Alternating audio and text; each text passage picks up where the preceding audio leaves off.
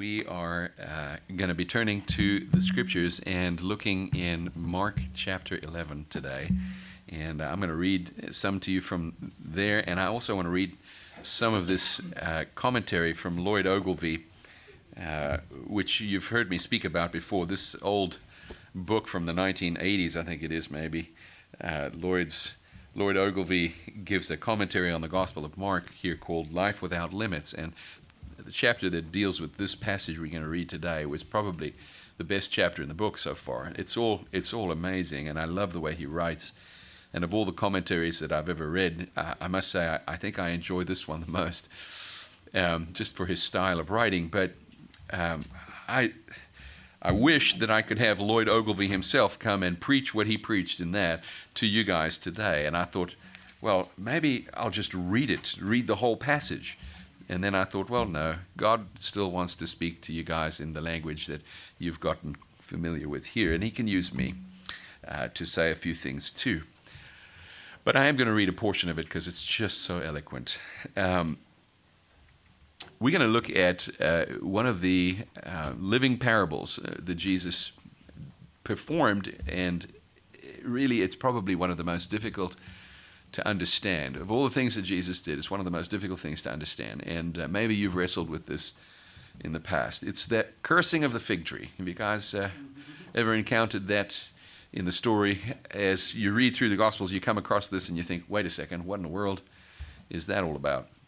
And we're going to talk about that today because it is profound. The portion that I'm going to read is actually skipping some of Mark that we haven't done yet. We may talk about it another time. It's the triumphal entry. We are actually in the season of Lent right now, I believe. Is it? Didn't we have Ash Wednesday last Wednesday, or is that coming up? It is Lent right now. And so we're kind of preparing for the triumphal entry, at least in terms of our historic, read through the scriptures. And so Mark chapter 11 speaks of the triumphal entry, and maybe we'll save that for the week that we have, Palm Sunday. So I'm going to skip over that. But contextually, in Mark, Jesus is heading into Jerusalem, and this is for the Passion Week. He's actually going to now fulfill that which he was born for. He is going to pay the price for our sin.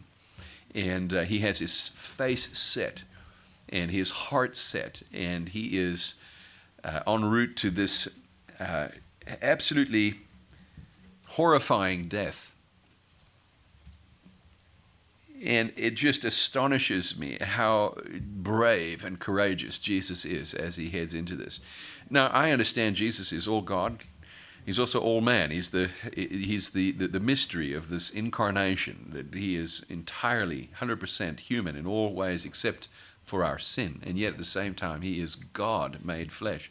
So 100% God. He's not a lesser version of God. He's not a mini version. He's not a shadow of God. He's not a representation of God. He is God. And that's the mystery of the incarnation, which perhaps is hard to really put into words. But understanding that he is God and he's almighty and all of that, at the same time, his humanity on display here, it's profound how courageous he is to head into something so absolutely awful that you and I would run from every time. And no matter how brave you think you are, if you knew that you were going to march ahead to your death in a very cruel and very horrible way, and there was an easy route of an escape for you, I think you would take the escape. That is built into our nature, fight or flight. And if you're not going to win the fight, you fly.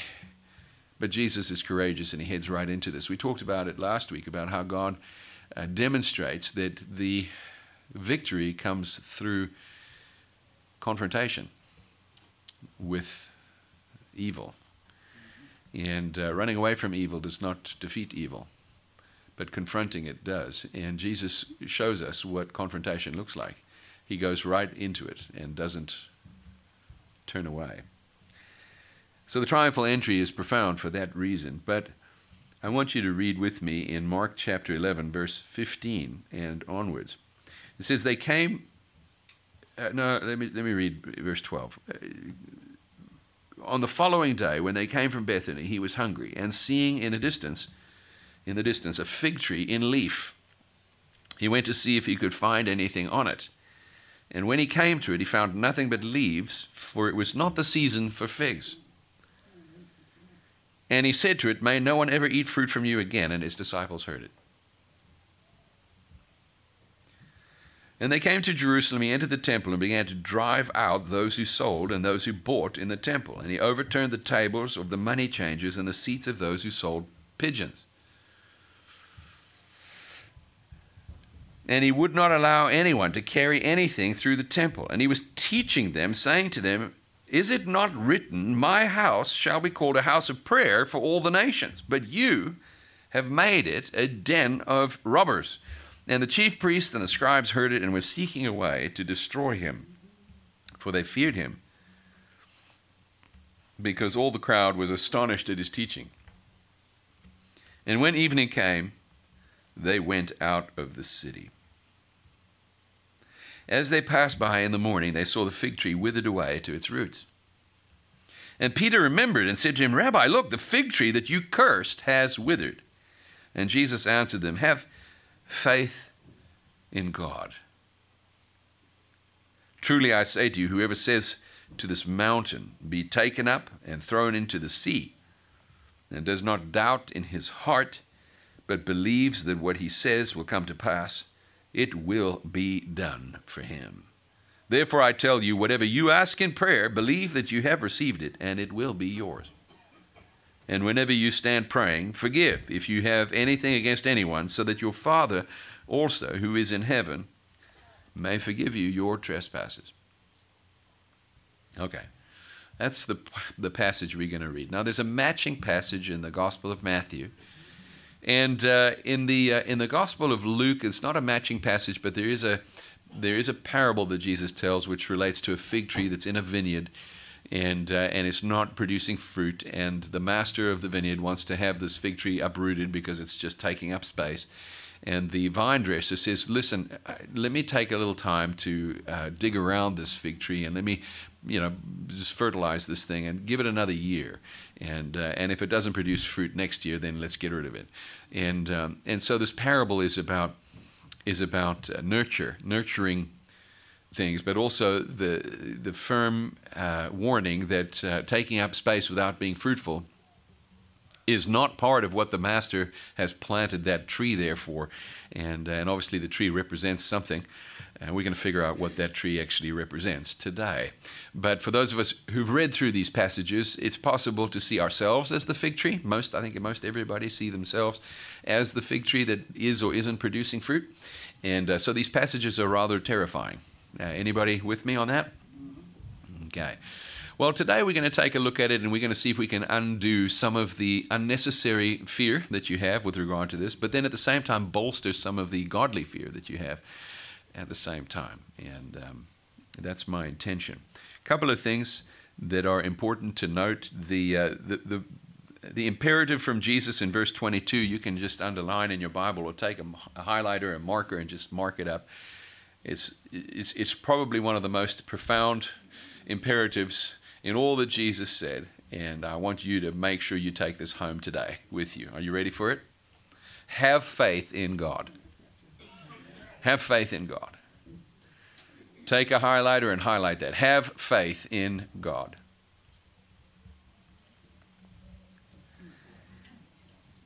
And Jesus goes on then to make a promise about prayer and a declaration about the power of faith, which has also been largely misunderstood, and has been misunderstood certainly by me, maybe also by you, with regard to what is God promising and what is he not promising, what can we actually do. I have heard this teaching about speaking to mountains and casting them in the ocean as regards pretty much any obstacle in my life or any difficulty that I'm going through, and the way that I've read the scripture is you can speak to your obstacle and cast it in the sea by the name of Jesus, and it will be gone. How many of you have heard that teaching before? Anybody? I think there's some validity to that. However, that's not the key that's going to unlock this passage for you. I don't believe that that's contextually appropriate. I think that there's a better meaning, and perhaps this will liberate you from some of the anxiety that you have over mountains that did not move into the sea. Because, like me, you probably have a few of those in your life. Things that you wanted God to get rid of. And you spoke out in the name of Jesus. And you were bold. And you were, you refused to speak negative words. And you held on to that positivity. And you spoke into the situation. And mountains did not move. Well, we need to undo some of the false teaching that we have with regard to obstacles in our lives. Let me just go ahead and nail it right now. And say, God never promised you that you would not go through difficulty. Okay? So let's all take stock. Becoming a Christian does not mean exemption then from pain, loss, difficulty, death, or all of the above. Coming to Christ does not mean exemption, so that you can relax and have a nice life. Coming to Christ is what we do because we're sinners. And we need to be saved from the second death. We come to Christ because we know that we will be punished eternally because we're guilty. We come to Christ because Christ is the only one who offers eternal life. Subsequent to believing in Jesus, we are empowered by the Holy Spirit of God. Because Jesus said, I go to be with the Father, and he will send a helper to you. And for those of us who have put our trust in him, who have called upon the name of the Lord in earnest, and believed upon him who God raised from the dead, we have been saved. And for those of us who are saved, we have been given the deposit, the down payment, the Holy Spirit of God who dwells in us. Within us.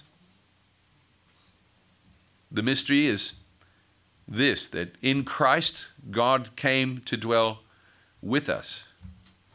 In the Holy Spirit, God comes to dwell in us. You understand? And soon we will be united with him and we will live with God. And this is the trajectory of all of our faith. But the Holy Spirit has been given to us, and in the empowering of the Holy Spirit, he has given us fruit for our lives if we will listen to what God says and obey it.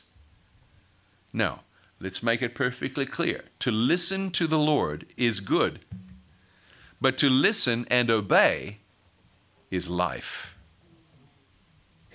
To listen to the Lord and to disobey is most assuredly death. To listen to the Lord and to ignore is perhaps to delay the inevitable. You may hear good words and for a moment think about them, but if that seed does not get planted in the fertile soil of faith within your heart, the cares of this life will take it away. The troubles of this life will take it away. Satan himself will come and take it away. The thorns will grow up around that and it'll choke you out. If you listen and do not obey, the gospel will have no value in your life whatsoever. It is important then that we not only hear, but that we do. Do not be hearers of the word only, but doers, Jesus says. So knowing this then, it seems to me important to note that the Holy Spirit who dwells within us invites us to produce fruit for his kingdom's sake. And what is the fruit of the Holy Spirit? Maybe some of you remember this because you've taught it in Sunday school to little ones again and again. Maybe some of you remember it because you were in Sunday school and you can recite the fruit of the Holy Spirit. Maybe some of you have never heard this in your lives, in which case, let me introduce you to a beautiful passage in Galatians chapter 5. Galatians chapter 5 is just chock full of amazing, beautiful, and wonderful promises from the Lord. But in verse 22, you find the fruit of the Holy Spirit. Let's see if any of you can remember, without turning there, what the fruit of the Holy Spirit is. What's the first one? Love. Good on you. What's the second one? Joy. Oh, wait for it. These guys up front are going to get them all. You're going to have to be faster than the Briggses, okay? All right, here we go. On your marks, get set. Love, joy, peace, patience, kindness, goodness, gentleness, faithfulness, self-control. There you go. Look at you guys. Come on, give yourselves a round of applause. You guys won the prizes, didn't you? These guys were probably always the ones who got the extra animal crackers in Sunday school, I reckon. The fruit of the Holy Spirit is not, my friends, is not natural. It's not natural. The fruit of the Holy Spirit is intentional. And it is supernatural. And I'm going to warrant a guess that there's not a person in the room today who couldn't use a little extra love, joy, peace, patience, and all the others. I warrant a guess that every one of you would like to have a little uptick in each of these areas. Well, my friends, this is the fruit of the Holy Spirit, which is born by those who do the Word of God. If you listen and do not obey, it's very possible that you and I will be like this fig tree of Jesus's that had no fruit. Now, you say, Eric, I thought you told me that that wasn't where you were going. Well, it's not really. I do think that it is necessary for us to see that. It is important for us to see that there is a responsibility for us. But there is also a deeper and more profound meaning to this story. Throughout Scripture, the Old Testament, the fig tree represents something very, very important. How many of you can guess perhaps what the fig tree might represent? Yeah. Israel. It represents Israel. Well done. You've been in church before, haven't you? You've listened to me share this once or twice. You know, after being here 20 years, it's inevitable you're going to hear at least one sermon repeated, right? Thank you, Paul. It represents Israel, for sure. The fig tree represents Israel. As a matter of fact, one of the promises that God made to the children of Israel when they were slaves in Egypt, and when he promised to bring them out and give them a promised land, a land they could call their own, a land where they could farm the fields and not have to give the produce to their overlords, a place where they could have their own place of rest, they could build their homes and hand them over to their children and their children's children. Something that I think every one of us yearns to do, to have a legacy to pass on to our offspring. And if not our own, if God should see fit to not give us any of our own, then to others who we deem worthy and fit, who have become like children to us or grandchildren to us. And so it is that we want to give on. And God promises to give this to his children, the children of Israel. And what did he say? Well, he framed it up this way. He said, every man will sit under their own fig tree and by their own vines. This was part of the promise. The idea was you can't enjoy the fruit of vines when you're wandering through a wilderness. You're just not around long enough. As a sojourner, you're constantly traversing. You're never in the same place long enough to plant and then reap that harvest. You're there for a temporary, just super temporary time, and then you move on. But God promised that the wandering would come to an end. There'd be a place of settling. How many of you yearn for the place to settle? Anybody? We're all looking for home. The fig tree represents home. The fig tree represents the place our hearts have yearned for forever. What's the first mention of a fig tree in the Bible? Does anybody know? Yeah. Richard, you are preaching my sermon, brother. The first time we see the fig tree is in the book of Genesis. There was a fig tree in the Garden of Eden. We know this because when Adam and Eve sinned, what did they cover up with? They covered up with leaves. It's interesting, we never cover up with fruit, do we? We never cover up with fruit. We cover up with leaves. What are the leaves and what do the leaves represent? Well, they represent that tree. They could almost be kind of synonymous with the tree. Every tree has leaves, we hope. If it doesn't have leaves, it's dying. or dead need to have leaves on the tree. If you don't have leaves, you're not going to have fruit. There's got to be something there.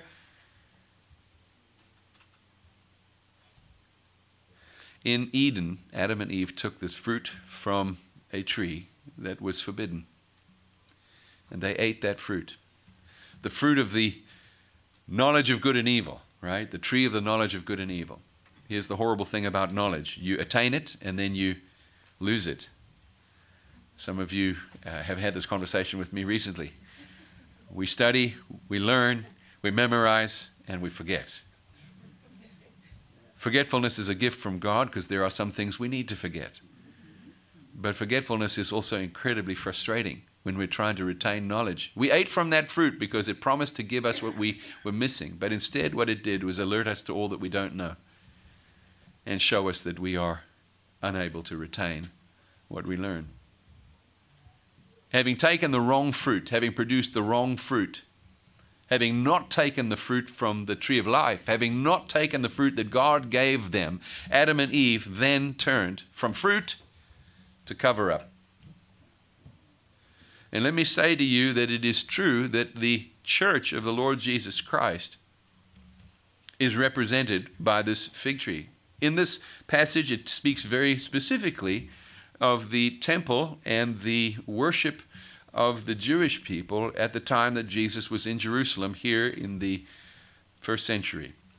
It speaks of the promise that God made that has been abandoned by the religious structure and organization that rules over the temple in Jerusalem. Before we get to that, I think the application for us today even is that formal religion, even our Christianity, when it is devoid of fruit, is never devoid of a cover-up.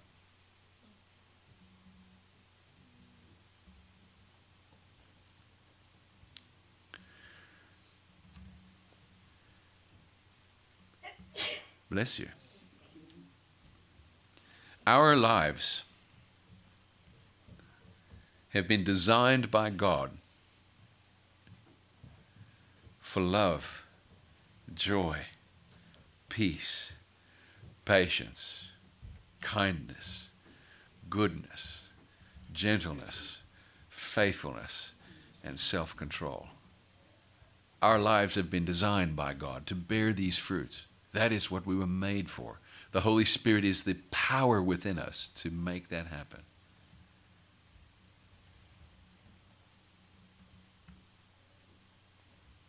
But it is possible to fabricate a religiosity. It is possible for us to not take responsibility as we ought to,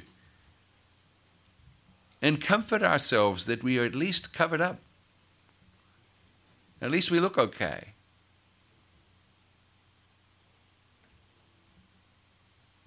I want to read to you from Lloyd Ogilvie because I think this is appropriate at this time.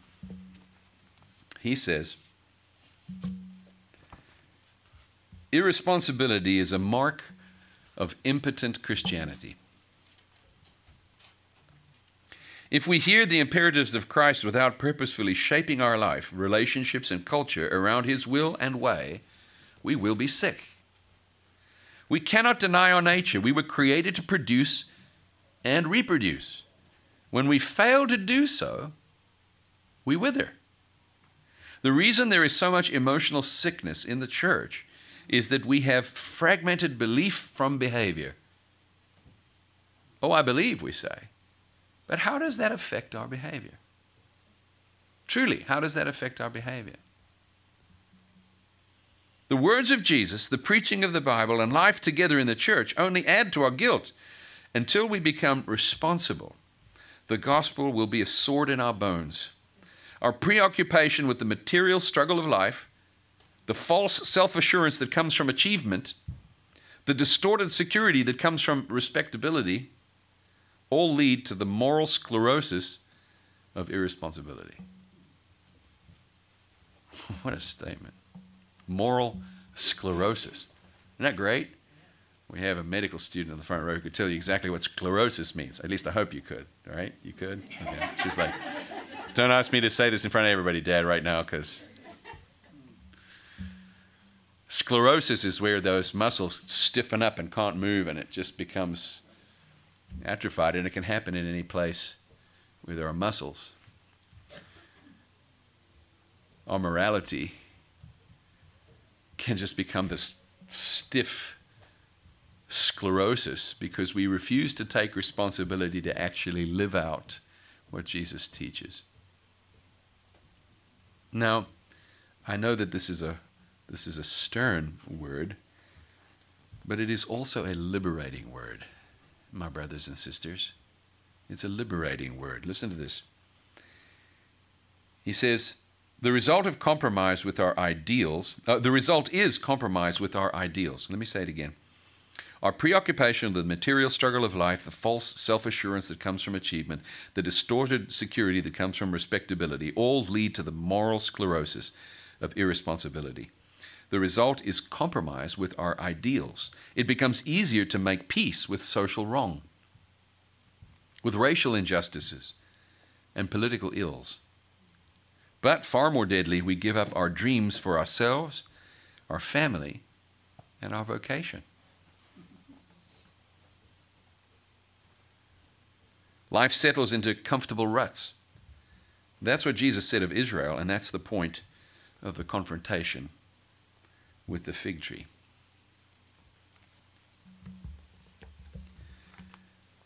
I think that there is an invitation here that Jesus gives through this to really understand that we are not called to exercise some kind of moral or spiritual dignity that the world around us looks at and says, okay, there's the church. We're not supposed to have this respectability in our behavior that makes people say, well, okay, I can understand why they go to church. They're good people. We're not supposed to gather our families around the family altar because that just looks good. Because, good things follow behavior like that, and we'll benefit from it in some way or another. We're not invited to switch off the TV when it's too violent or sexual, because that's just that's morally appropriate, and our kids are under 13, so we should not watch that. By the way, my little pet peeve: you shouldn't watch that at all, ever, anyway. Neither should I. If it's not good enough for kids, it shouldn't be good enough for you.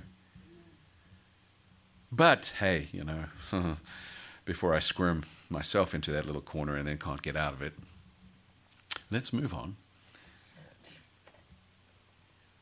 All of these things may look good and may make us appear to be decent citizens. Listen, participating in a parade and celebrating your local community in your local town, or being gracious to police officers or first responders. These are all good things, and they look appropriate on Christians by all means. Okay, supporting the local officials and in as much as they glorify God, to respect authority and uphold these things. This is all good citizenship, right? But that's not what we were called to.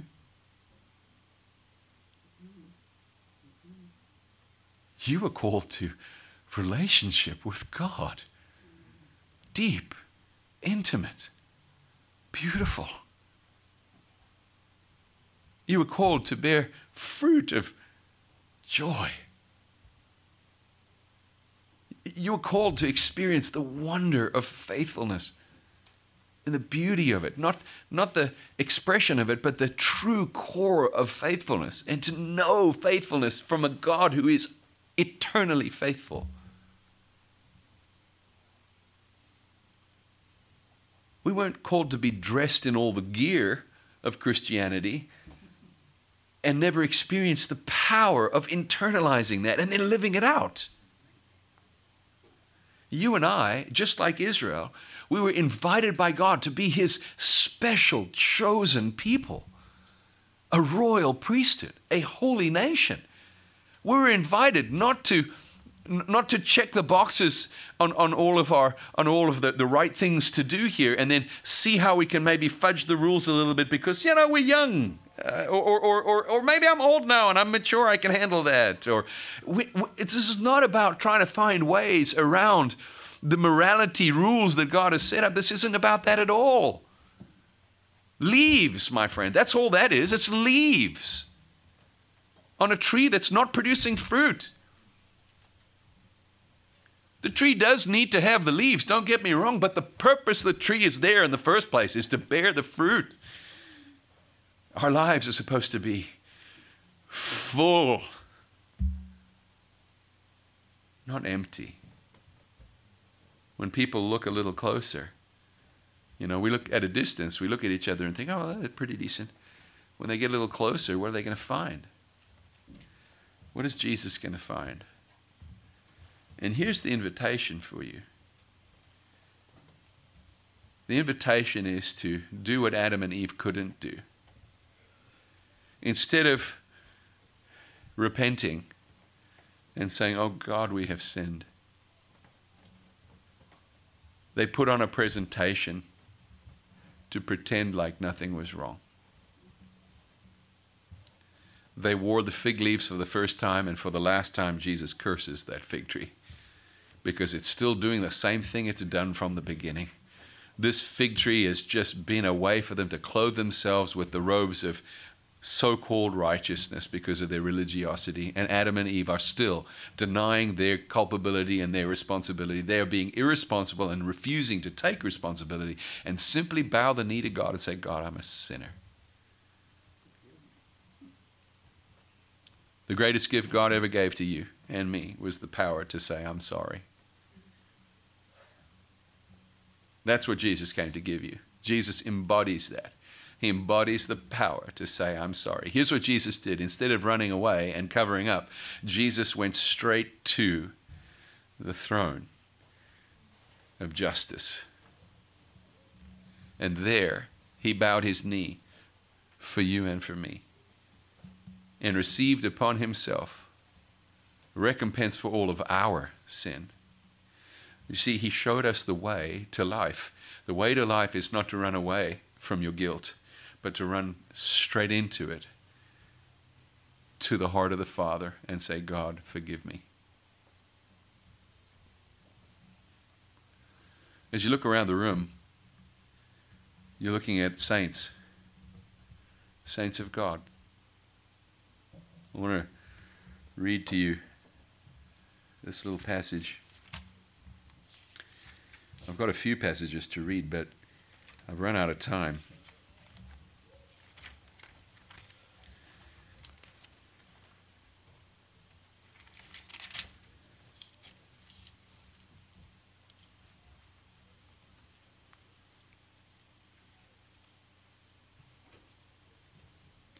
I want to read to you from 1 Corinthians chapter 6.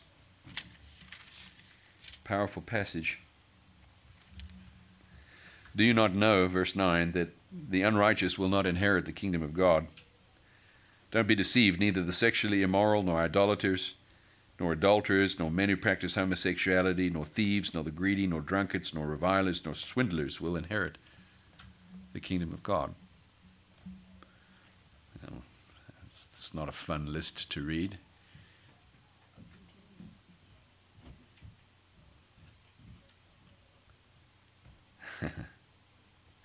And now the power of the gospel. Are you ready? Verse 11. And such were some of you. But you were washed. You were sanctified. You were justified in the name of the Lord Jesus Christ and by the Spirit of our God. See that? I'm going to read it again because it's so good. And such were some of you. But you were washed. But you were sanctified. You were justified in the name of the Lord Jesus Christ and by the Spirit of God. You see, the power of the gospel is not in covering up what we've done.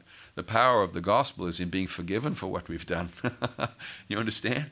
The power of the gospel is in finding forgiveness from God. And in finding that forgiveness, God requires that we show that forgiveness to others as well.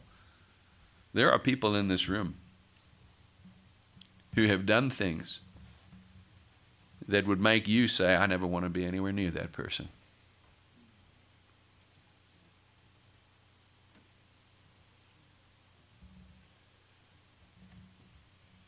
Well, go ahead and wear your fig leaf then. Go ahead and wear your fig leaf, O you who produces no fruit. O you who judges others according to the flesh. We will judge according to the flesh no longer. For if any man is in Christ, he is a new creation. The old has passed away, and behold, all things have become new. We are not the body of Christ because we live a perfect life, or because none of us have made mistakes, or none of us ever will make mistakes again. Mistake is the wrong word. We're not the body of Christ because none of us have sinned, or because none of us will sin in the future. We are the body of Christ because Christ has redeemed us. Somebody say amen. Amen. We are the body of Christ because Jesus reached in when we were dead and he made us alive in our trespasses and sins. That's why we're the body of Christ. This is the hope of the gospel, my friends. And you're rubbing shoulders with people that you would never have rubbed shoulders with. We come from all socioeconomic backgrounds. Some of us are rich, some of us are poor. Some of us are smart, some of us are dumb. Don't look at your neighbor right now. Some of us are sinners to the nth degree, and some of us think that we've gotten away with this little white collar things. We are all dead in our sins until Christ raises us. And such were some of you. But you were washed. But you were sanctified. You were justified by God. You hear me? And so it is that we must set our hearts to believe in the power of the Holy Spirit at work in others. This is why the religious organization of the Jewish world at the time when Jesus was here in Jerusalem got this curse from God. You know, he went into that temple straight after cursing that tree, and he began to overturn the money changers' tables in the temple. For those of you who don't know what that is, the temple was a place where people could purchase the things that they needed in order to get forgiveness from God.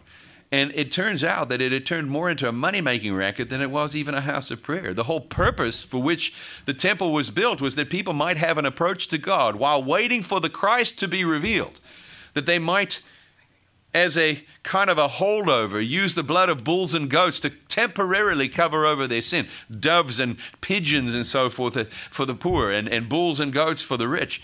But it had been lost altogether, and what it had turned into was a marketplace of fig leaves and no fruit at all. And guess who wasn't allowed in there? Well, you guessed it right. The prostitutes, the tax collectors, the lepers, the blind, the deaf, the lame. They were rejected from there. They weren't allowed in that place. People with blemish were not allowed to come in, lest, God forbid, they make us unclean.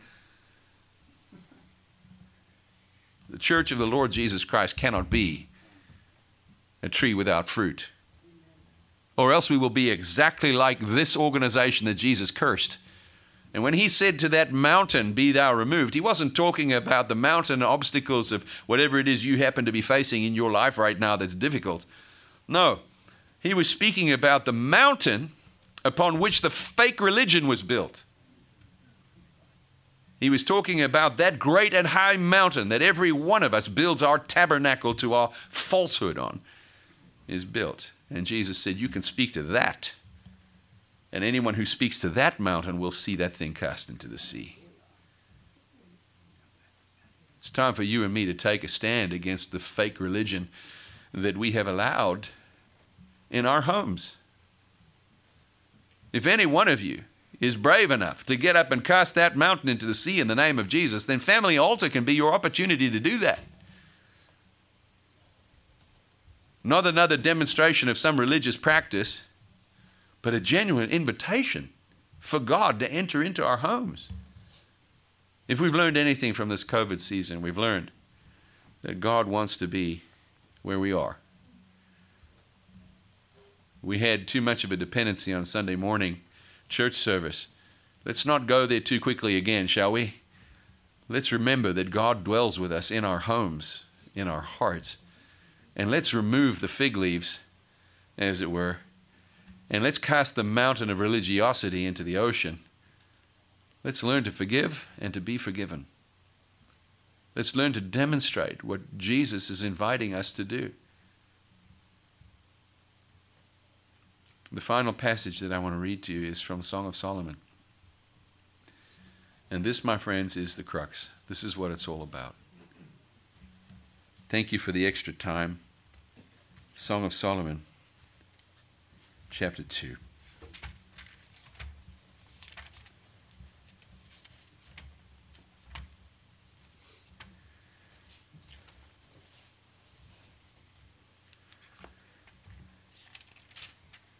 Song of Solomon is best read, in my opinion,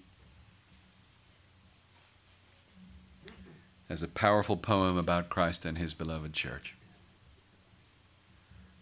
I know that many scholars would disagree, and that's all fine and well.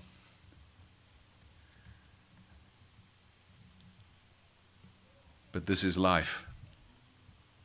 And it's beautiful. And it's an invitation for you and for me to go beyond fruitless lives, leaves that look good from a distance, but are empty up close.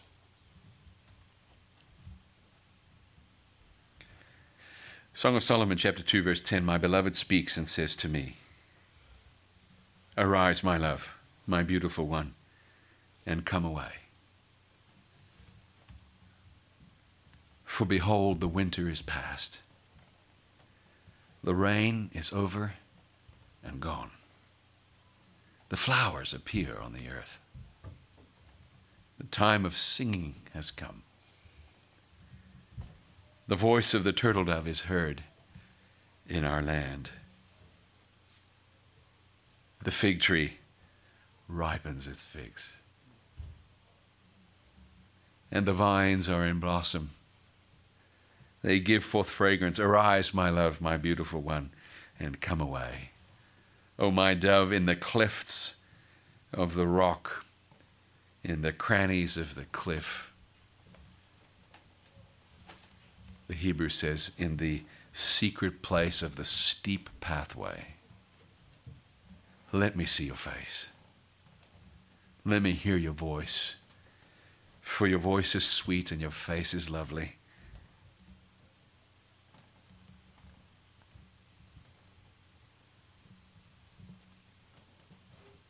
You're invited by God into this powerful and beautiful love relationship with Him. It's not about a moral obligation, my friends. That's the leaf. The fruit is in the love, the joy, the peace of knowing Him who is peace, the patience that comes when you can trust and learn to trust. Patience and endurance allow you to go through any trial, no matter how hard it is. For death is not the end, but just an entryway into eternity, where God will recompense us according to our deeds. So be strong, and be faithful, and hold fast. And don't be satisfied with a religion that looks good. Press in. Taste and see that the Lord is good. Lord, thank you for your word. Thank you for this profound and amazing parable. There's so much more there, so much more. But what you've given us today is enough. I pray that these who hear will truly put their faith in you and will do what they have heard. Lord, let your face be lifted up upon us, your grace and your favor. May there be a smile from heaven. Bless the work of our hands as we honor you. Let your Holy Spirit come and empower us to do things we never thought we could, for your name's sake. We pray for our brothers and sisters in Ukraine. And we ask, Lord God, that you would strengthen them in their distress. Help us to help them. We pray for your intervention. Let righteousness prevail and wickedness fail. And may no weapon formed against them prosper. Lord, let your joy be our portion here at Living Hope Family Church. In Jesus' name, amen.